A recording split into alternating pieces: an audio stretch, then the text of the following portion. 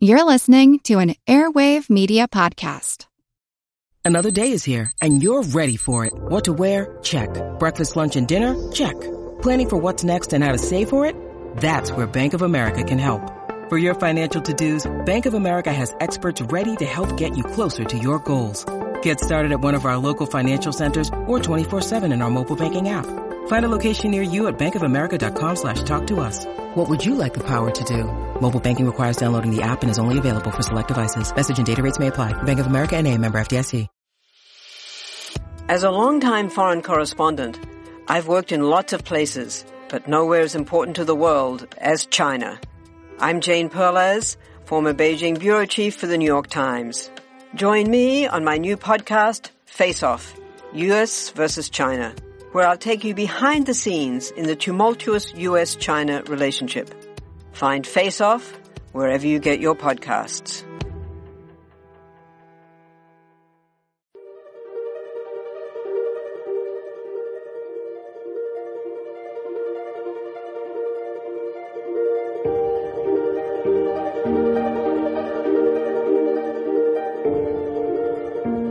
Hello, everyone, and welcome to All Creatures Podcast. I'm Angie, and today I'm very excited to continue the tiger talk. So right now, tigers are a big talk, and I have an expert with us today that is going to be talking about all things tigers, both in accredited zoos and research about them in the wild. So I have with me today Emily, who is the Director of Research from the Prusten Project, which is a nonprofit that has a mission to save tigers in the wild using their vocal communications. So the sounds they make, which we'll be learning all about that today. They make a lot of different noises.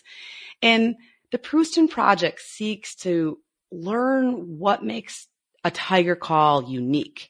And the overall goal is to use this non-invasive research or acoustic monitoring to learn how to protect them in their natural habitat. And as most people have learned the past couple of weeks with the episode series on Netflix, The Tiger King, which Emily will be definitely talking about her opinion about that. So look forward to hearing about that. But for those of you that aren't familiar, tigers are in crisis in the wild. Their numbers are extremely endangered. And so Emily's going to be talking a lot about that today and a lot about what the Prusten Project does to help increase the wild population of tigers. So hello, Emily. Thank you for being here today. Hi. Thank you so much for having me, Angie. I'm so excited to be here. I know. Well, we've had a lot of back and forth communication because the past couple weeks have been a little hectic at both of our workplaces and in our lives with the coronavirus going around. And so I just really appreciate you figuring out your schedule to be here today to talk all things tigers. Absolutely. Right back at you. It has been a little bit nuts. Yes, but obviously when you love and care and conserve wildlife, we figured out how to connect, didn't we? We did. We'll make it happen. That's right. That's right. Well, I'm so excited to talk today, but before we get too much into what the Prusten Project is and what it does, I want to know a little background about yourself. Yeah, absolutely. So I am from the Midwest. I'm originally from Topeka, Kansas, and my love for wildlife started early. My family always brought me to the zoo. They did one of those adoption things. My grandmother would always buy, adopt for me one of the Asian elephants that lived at Topeka Zoo that eventually, after volunteering there, getting some education, I ended up working with some. And so I started my love, for animals in zoos, and then went through college and continued to work with animals from there, anything from exotics to domestics to local wildlife. So I just love it all. I feel you. I know. And that's kind of leads me into my next question, which is probably super unfair. But do you have a favorite animal or a favorite animal interaction that you could share with us? Oh, that's completely unfair. There's so many. I know. So I don't even know. So my favorite one from being a kid, was my parents would bring me to SeaWorld when I was little, and they let me do one of those interactions, and I got to do an interaction with a beluga whale, and I still remember that whale's name is Martha. I don't know if that's just her like public name or what, but like she was the coolest. To when I was at K-State, I got to work out on Konza Prairie with bison, which was just so much fun. And I was never in our ornithology department, but I had some friends who were. So one night we got to go out to Konza, and American woodcocks, which are just this fun little bird who, if you spend much time on the internet, you've probably seen a video of them walking with some music playing over the top, because they kind of bob their head back and forth and their whole body moves like opposite. And so you can pretty much put any music over the top and it looks like they're dancing along to it. That sounds like the next TikTok video. Oh, for sure. And so, they are just the coolest, weirdest little birds, and they will fly. They will start in one spot on the prairie and fly straight up in the air until you can't see them anymore. And then they kind of spiral their way back down, and they'll end up landing in that exact same spot again. But as they spiral their way back down, their wings go through the air in a certain way that it sounds like this high pitched like whistle. So, it's called like the woodcock air dance, but you can like kind of hide down. Like, I wouldn't recommend going and finding woodcocks, but if you're with someone who's trained, you can hide down in the prairie in the tall grass and you can get pretty close to them. They'll fly off, go up, and as they start their descent, you can like move near them. So like a foot or two away, you don't want to be like where they're going to land, but a foot or two away, and you can just lay there. And if you're very still, they'll land in that same spot right next to you. So you can kind of watch them until they go and do their next dance.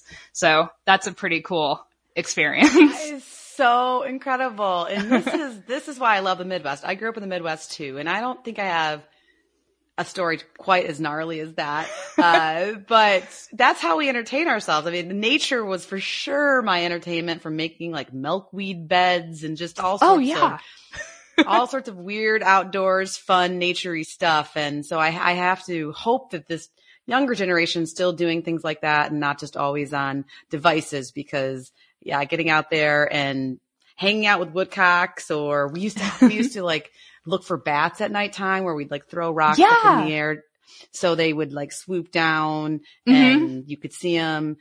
It's probably not like a great thing that I'm recommending on a podcast, but these were the outdoor, weird kid, high school or teenager things that we did just to be outside and be in nature and be learning and seeing. For sure. All that there is. But I'll tell you what, I'm not as familiar with the woodcock, and I think that Chris and I have to cover that on the podcast. Like, they are the coolest. I highly recommend it. Okay, cool. No, we'll do that one. I'm going to push that one to the front, because that's just birds. We don't cover enough birds on the podcast to begin with, because I don't know why, but they have some of the funnest behaviors. So. For sure. Fun. And they're just so weird. So highly recommend woodcock. Yeah. Well, and because we're talking tigers, I do have to kind of put a caveat on the question and see if you have a tiger story or an interaction about a tiger or a big cat that you could share with us. For sure. So if we're talking animals I've worked with, I have listened to some of your podcasts, and I know you are a big cat and hoofstock and hippo family, which hits close to home, because my first keeper job was in a barn that housed elephants, giraffe, and hippo. And then the other area we worked in was big cats. So I love all of it. So there's a giraffe named Hope that I'm just like absolutely in love with, who lives at Topeka Zoo. Kempty is a snow leopard who's just like the sweetest cat that's ever existed, who currently lives at Louisville Zoo, and it just has the best home there. And hands down, my favorite tiger is named Malik that I worked with. He's just the coolest cat, and he was born at Omaha Zoo. He's a Malayan tiger, and I'm that weird person that has a favorite tiger family line. And so I love it, taking it to the next level. Yes. Oh yeah. So I have a fun story with him. Mai was the name of his mom, who lived up at Omaha Zoo for the majority of her life. If you've ever visited Omaha Zoo and saw a 3-legged Malayan tiger. That was her. She was injured in a poacher trap, was deemed non-releasable, and then found a home at Omaha, and then became the best mom to several groups of cubs. And when I was little, well, probably early high school, I went to visit Omaha Zoo with my parents, and there was these two cute little cubs hanging out with not that I knew who she was at that point. And I took some pictures of them and posted them on my Facebook, as you do. And I was going back through those photos probably 5 or 6 years ago, now that I'm a lot more familiar with well, for one, I was working with Malik at that point and his brother Hakeem. And I was going back through those photos and realized those markings looked crazy familiar on those cubs. And it was them when they were just a few weeks old. I got to see them. And then I ended up working with them, which was pretty stinking cool. So wow, full circle. He's pretty special to me. And Mai was a wonderful, wonderful cat. So.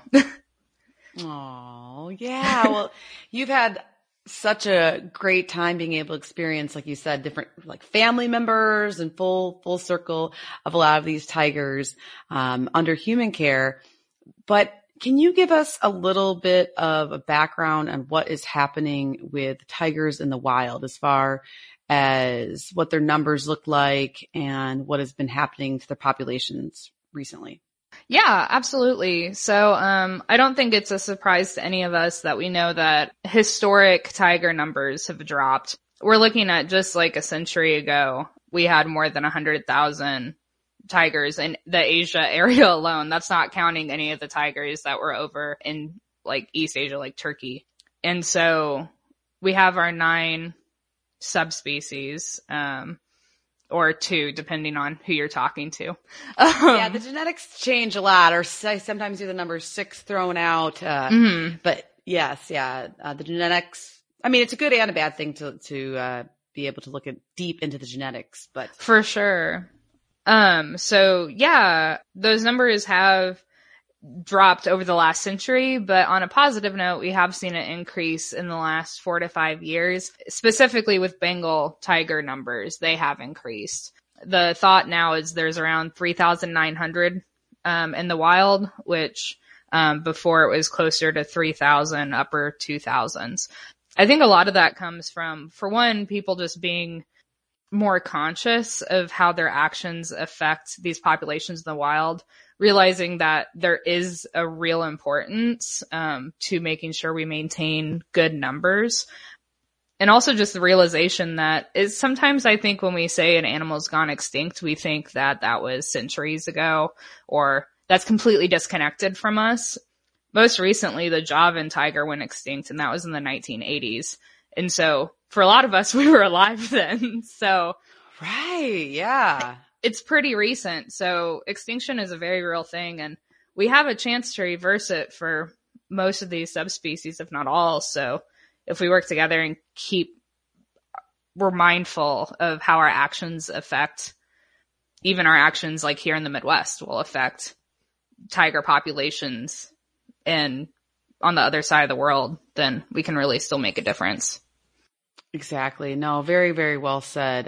I think it is important to always keep in our forefront that these tigers that live in the wild need us here in North America or South America or whatever continent you live in to make steps towards helping save them. And even if it's just educating yourself and your family, because there's a lot we can do. And a fellow interviewee that I had on the podcast named Sinarto, Dr. Sinarto, he always says that if you save tigers, you save yourself. Oh, I love that. I think it's really true because it just goes to show, like you said, it's going to take all of us working together, and then if we do it, it'll happen. And I think it hits very home. That's hitting close to home these past couple of weeks too, is where we have to all work together as a global community in order to let the good fight the evil, right? Things like that. And so, yes. And since we touched on tigers in the wild, I have to ask your opinion about, it's coming. It's all the talk about the Tiger King. Chris and I have shared our opinions on a podcast, trying to use scientific evidence and some data like that. But it's hard when it's such an opinion piece to look at it from an evidence-based point of view. But since you obviously are at the heartbeat of both tigers living under human care in accredited facilities, but then also with tigers in the wild, what is your take on this? Like, what are your thoughts? Yeah, there's a lot to unpack there. I think the main take home for people who are watching Tiger King is think about how your actions and your dollar, like what that really says and what that is supporting. So obviously there are some things in here that we certainly don't love. But we can really just use our actions to say what we will and won't support. So when you're looking at whether or not you want to visit a facility, do some research on that facility beforehand, really see if that's someplace you would like to support, and just think about how some interactions that you're going to have might affect the animals. So you really just want to do what's best for those animals, right? So if you're provided the opportunity to take a picture with a tiger cub, that might not be the best situation for that animal. And even though that is a pretty cool experience for you, is that what's best for the tiger cub? Does that mean that that tiger cub is in the best situation? Because I bet it would be a little bit happier with mom. And we could probably dedicate a whole nother podcast to it. Because it really is something. But I think the thing to keep in mind is that there needs to be more focus on tiger welfare, obviously in North America or wherever, if they're not in the wild, and to make sure that your dollar is supporting accredited facilities or places that have good welfare. And with just a little bit of research, you can usually tell from a website or from even just going to the facility or standing outside the facility or asking a couple questions and knowing that educating yourself is very empowering and it will help the animals in the wild in the long run. And of course, like you said, those tiger cubs that probably would way rather be with mom and don't want to be petted or ripped away from mom. And so, the more I've been thinking about the Tiger King, I think it's a little bit more of a mockumentary than like a documentary. So I think you just have to know the main goal behind it, and that it wasn't about tiger conservation. In fact, it was like the last 5 seconds of the whole series that had really anything to do with about what we're talking about today. But right. I don't know about yours, but my hope is that it does get, sometimes that shock and awe does get the conversation going, which I don't know about your social media feeds, but it's got a lot of people that probably weren't talking about tigers. And hopefully, my hope is, that the 7 hours that you spend binge watching the series, that you'll spend 1 hour, 2 hours learning about tigers in the wild or your local accredited zoo or sanctuary, and helping them with the good fight of saving these guys in the wild. I know that's what I promise, minimally 7 hours dedicated to tiger conservation. So Emily, you're helping me check that off today. I'm super excited to learn about what you guys are doing for tigers in the wild. So can you give me a little background about the Prusten project and what it is that you guys do in your mission? So we started back in 2012 when our executive director, Courtney Dunn, was interning at the National Tiger Sanctuary in Branson, Missouri. And as she was walking between these exhibits, she noticed what all keepers tend to notice at some point during their career, which is they heard one of their animals under their care vocalizing. And as she was walking, she was like, oh, that's this cat.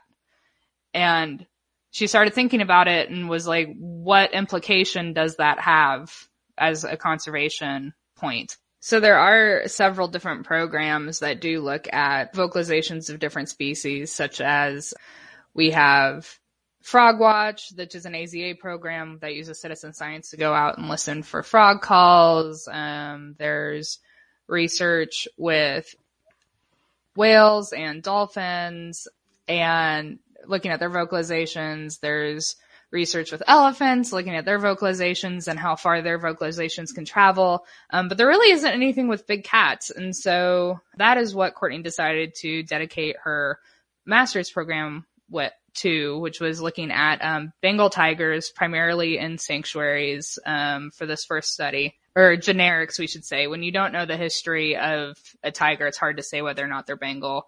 So they very well could have been some sort of mix. Most of them were rescues from home situations where someone decided to get a tiger and then keep it as a pet and realized fairly quickly that this wasn't a good fit. And so they ended up finding great homes with those sanctuaries. And so what she looked at in that first study was primarily what is the difference in a vocalization between a male and a female, and can you tell a male and a female apart? And the answer is absolutely. Cool. So yeah, for sure. We expected to have a little bit more trouble telling them apart, but truly, like, their vocal ranges are completely different. Wow. Male tigers really have a much lower voice, so to say, and females have higher. Also, males tend to be a little bit more brief with their vocalizations. We were looking primarily at long calls, which is a series of bouts or roars that kind of grow over time and then will fade off again. They usually last about 20 seconds. But males tend to be around 18 seconds, whereas females go on for a little bit longer. They're 24 to 25 seconds. So not only are female voices a little bit higher, but they also are a little bit more talkative. So, wow. That doesn't sound like my house at all. I mean, no. my husband's a great communicator. He goes on and on and on about his feelings. Not. I'm sure. Yeah, that's so interesting. See, that's the thing. Save tigers and you save yourself. You can learn a lot about yourself. These animals are like, they're almost like looking into a mirror sometimes. I just love that. Absolutely. Yeah. And so this idea is formed and you're getting data back. That's really cool. How did the Prusten project evolve from there? Sure. So after seeing the initial data, that just showed us that if we dug deeper, we know we can find out more. So we decided to apply to be a 501c3 nonprofit, went through that process, which we gained that in 2014. And then from there, we just started reaching out to zoos and recording any and all tigers that we could. So this has been several years of just sending recorders to zoos, recording as many individuals as they have, sometimes several times. For example, with Tulsa Zoo, we recorded their female and male, and then we recorded their female once she had cubs and the cubs were young. And we went back and recorded when those cubs were in the process of weaning and got through with weaning and how those vocalizations changed. And then some of those cubs we've also recorded since they've moved to new facilities. So some of these animals we've really gotten their entire life so far and how their vocalizations have changed. And so what we're looking at is age-specific vocalizations, how we might be able to determine age from the vocalization itself. We're looking at gender, of course. We're continuing to look at that. If there's any health-related indicators that we might be able to see through vocalizations, as well as family lines. So that's really how I started to really love that one certain family line, is as I dug deeper into the Malayan tigers that we have here in the United States and Canada. We have researched at one AZA accredited zoo up in Canada. As we've looked at these family lines, we've really just dug into them and gotten very familiar. So, one thing, just like I know during your tiger episode, you spoke about how tigers have unique stripes and their stripes go all the way down to their skin. Just like they have those unique stripes and unique patterns, just like we have a fingerprint, each tiger also has a unique voice. And so you really can tell each individual based off their vocalization. And if you look at a spectrogram, which is a visual representation of a vocalization, you can actually see individual traits for each individual. And it's kind of fun because they kind of do look like tiger stripes. So. Oh, that's awesome. And Emily, how do you collect the vocalizations? Is it just like a recorder, or what? Can you walk me through that process a little bit? Yeah. So we use two different types of recorders. One is a song meter, which is really popular recording device with ornithologists, studying birds and their vocalizations. And then, we also use Audio Moth, which is just this little recorder. It's a newer tool in the world of audio recordings. And we basically just set them on the outside of the exhibit. So what we instruct the keepers to do is if they're outside, if their tiger is outside, put the recorder outside. If the tiger's inside and they're holding, put it inside. If the tiger has access either way, just put the recorder outside. The fun thing about tigers is they're not that quiet typically, so we can hear their vocalizations really whichever place they are.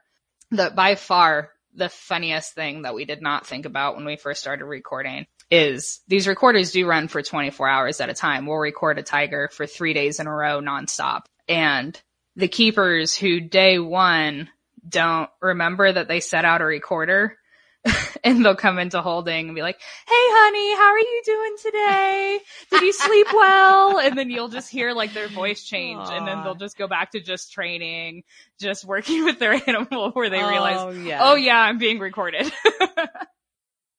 I teach an animal behavior class, and also one that specializes in horse behavior.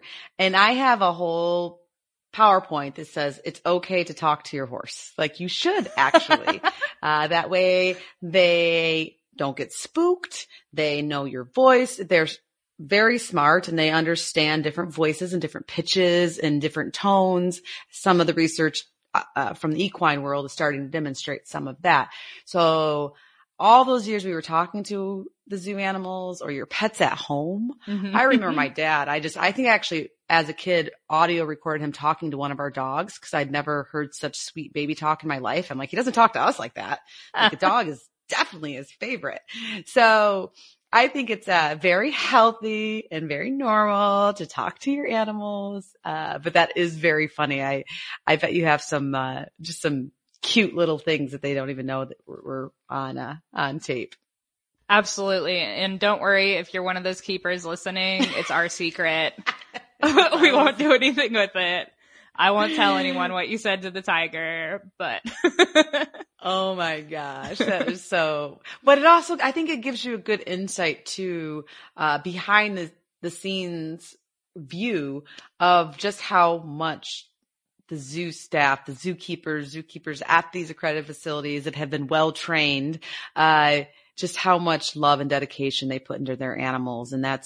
And for me, that's just become even more obvious in the past month or so, watching a lot of my zookeeping staff stay longer hours, work different weird shifts to help make things as smooth as normal at the zoo during this pandemic. So kudos to all the animal keepers out there, because we know you guys are just doing amazing work caring for your animals. And it's okay if you talk cute to them.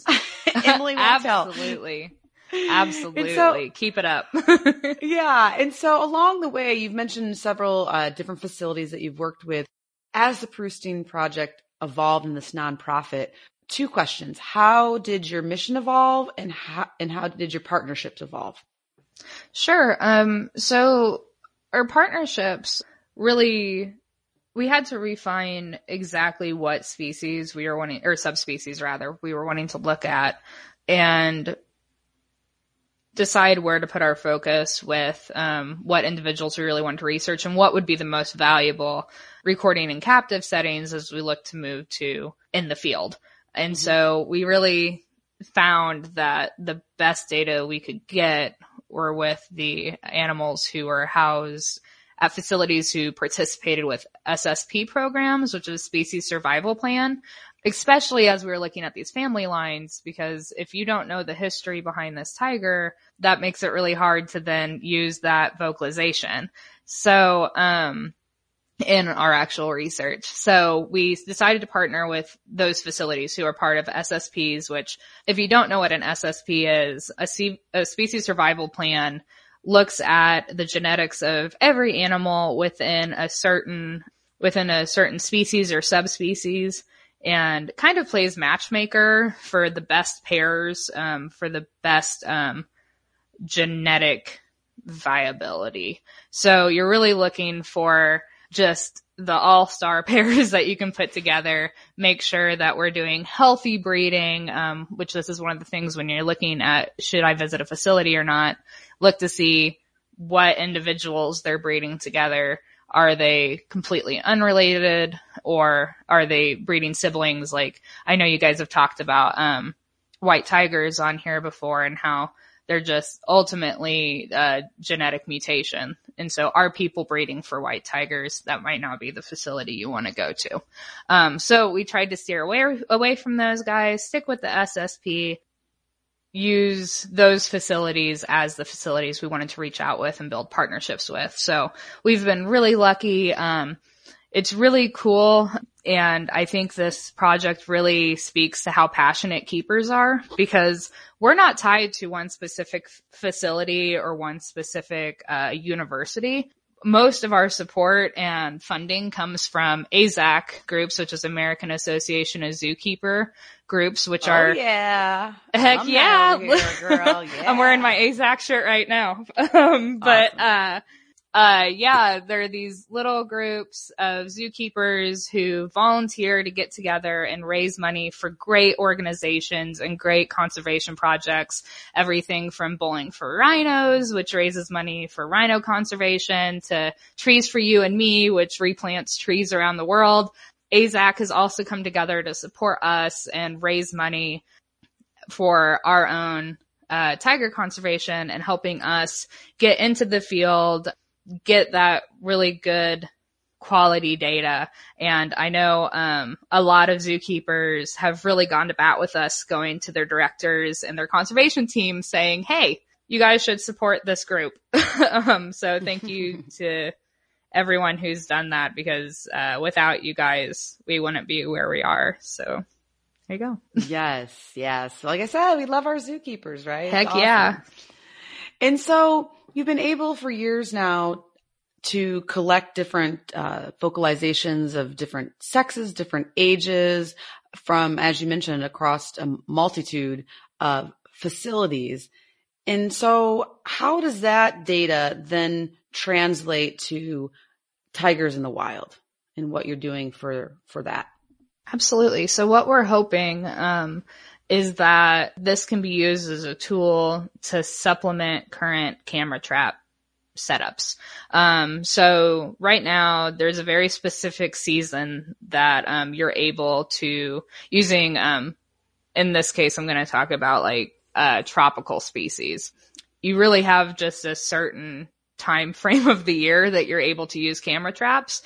Not the rainy season. You need that dry season. So just so you can get a clear shot. Otherwise there's so much foliage, there's so much rain, you're not going to be able to get clear photos. And to get a good census on your tigers, you really need that perfect side shot. And so our hope is that this will become first a supplement to camera traps. And then as we become or have a better data set, it'll become a standalone census method where tiger vocalizations travel for miles at a time. A long call, which is what we were looking at for most of our study, can travel for like upwards of miles, even in dense forests. So we're looking at, like, I mean, you're not going to hear it like they're standing next to you miles away, but you can pick up a slight call. So we're trying to find out if you can, what distance is a viable distance, to be from a tiger to be able to tell that individual. And then if we set our recorders up in a grid pattern, how well we'll be able to locate what population is in this corner of like this park. What population is in this section? Do we have a male over here? Is it a female? Is it a female with cubs? Like, we're trying to just get a better map for where our animals are. So hopefully we can place camera traps a little bit better, and also just get a more accurate census. We are hoping that potentially we just can find some more individuals if we have a little bit better census tools. Yeah, and like you said, be able to track them for more times out of the year. I remember with my interview with Dr. Sunarto in Sumatra, his team, to check the camera traps, when they hike into the jungles, it's like a 14-day hike. Oh, yeah. It's insane. I mean, it's just these conservation heroes that are willing to go that deep into the jungle or the forest and so it's such a commitment to go in, the time, the resources, of the professionals needed to do that. And so, yeah, if you could have more supplements, get more information, right? That's the whole point, to learn about how many tigers there are. Are they adults? Are they males, females? And so if you're going to trek that far into the woods and jungles, if you can get more information out of it, I would think the better, right? Absolutely. And resources and time. Absolutely. So that's also why we're looking at moving to like these audio moth systems. Audio moths, they can function for like much, much longer periods of time than what your standard camera trap can. So the thought is that they won't have to be checked on as often.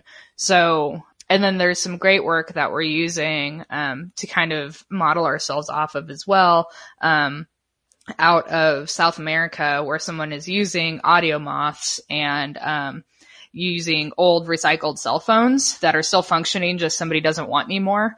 And he set up a system where he can connect the audio moth to a cell phone, and it sends data as it's recorded. It recognizes when like a call is recorded and sends it to a cloud.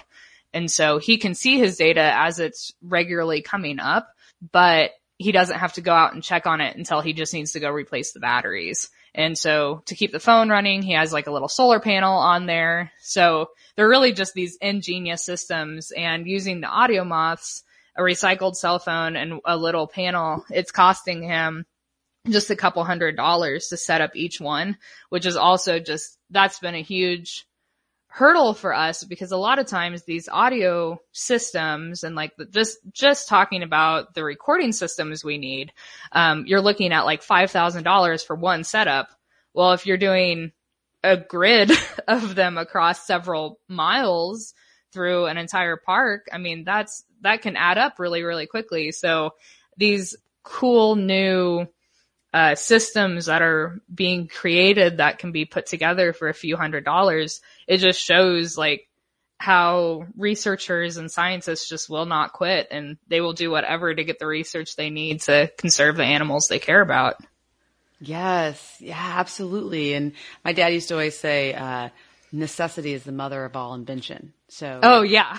Any of you smart or engineering type people out there listening, or if you know somebody who is, share this podcast episode, reach out, to the Prusten Project, because you don't necessarily have to be a field researcher or a biologist or a zookeeper or a zoo director or a nonprofit director to make an impact for species conservation.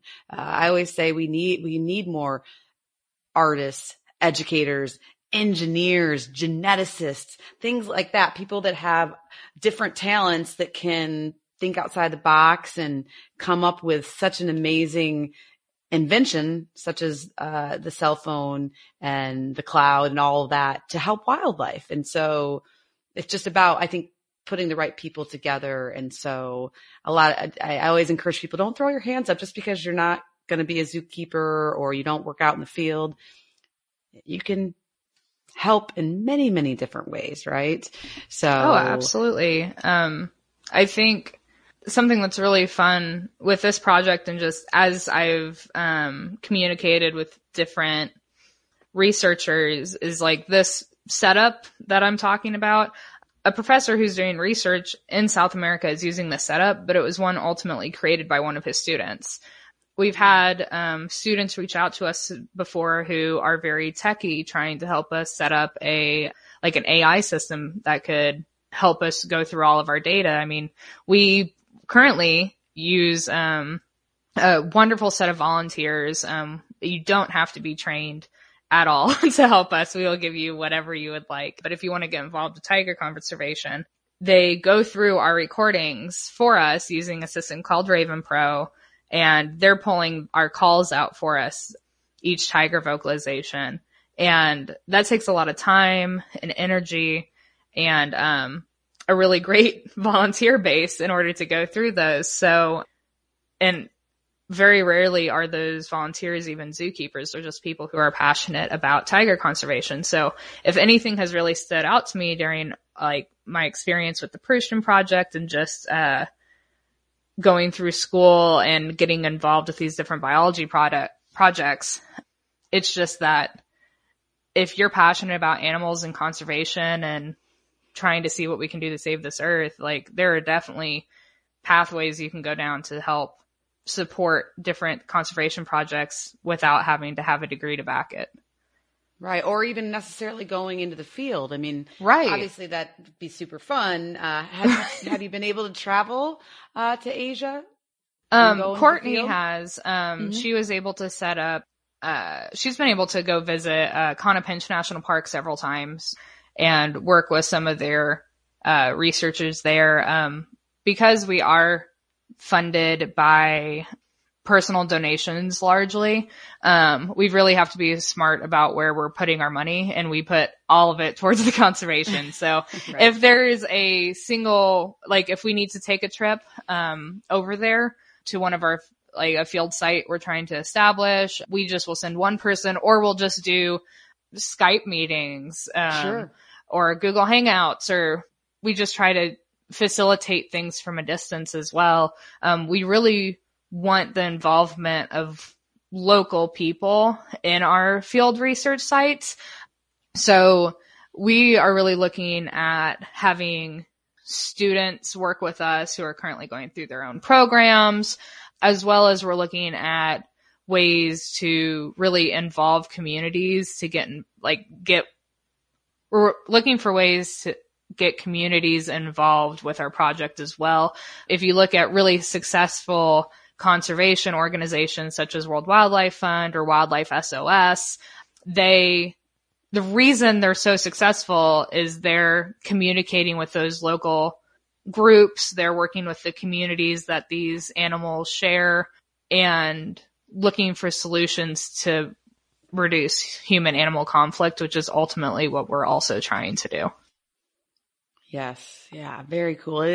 There's definitely been a lot of scientific studies about the best way to promote conservation is to get the locals involved in caring about the project. And then it becomes a lot more sustainable. They have a lot more investment in saving the animals that are in the reserves or the parks surrounding it. So it's a really important component, I think, of being successful in your endeavors. So kudos Absolutely. to you guys. Right on though. Thank you. That's awesome.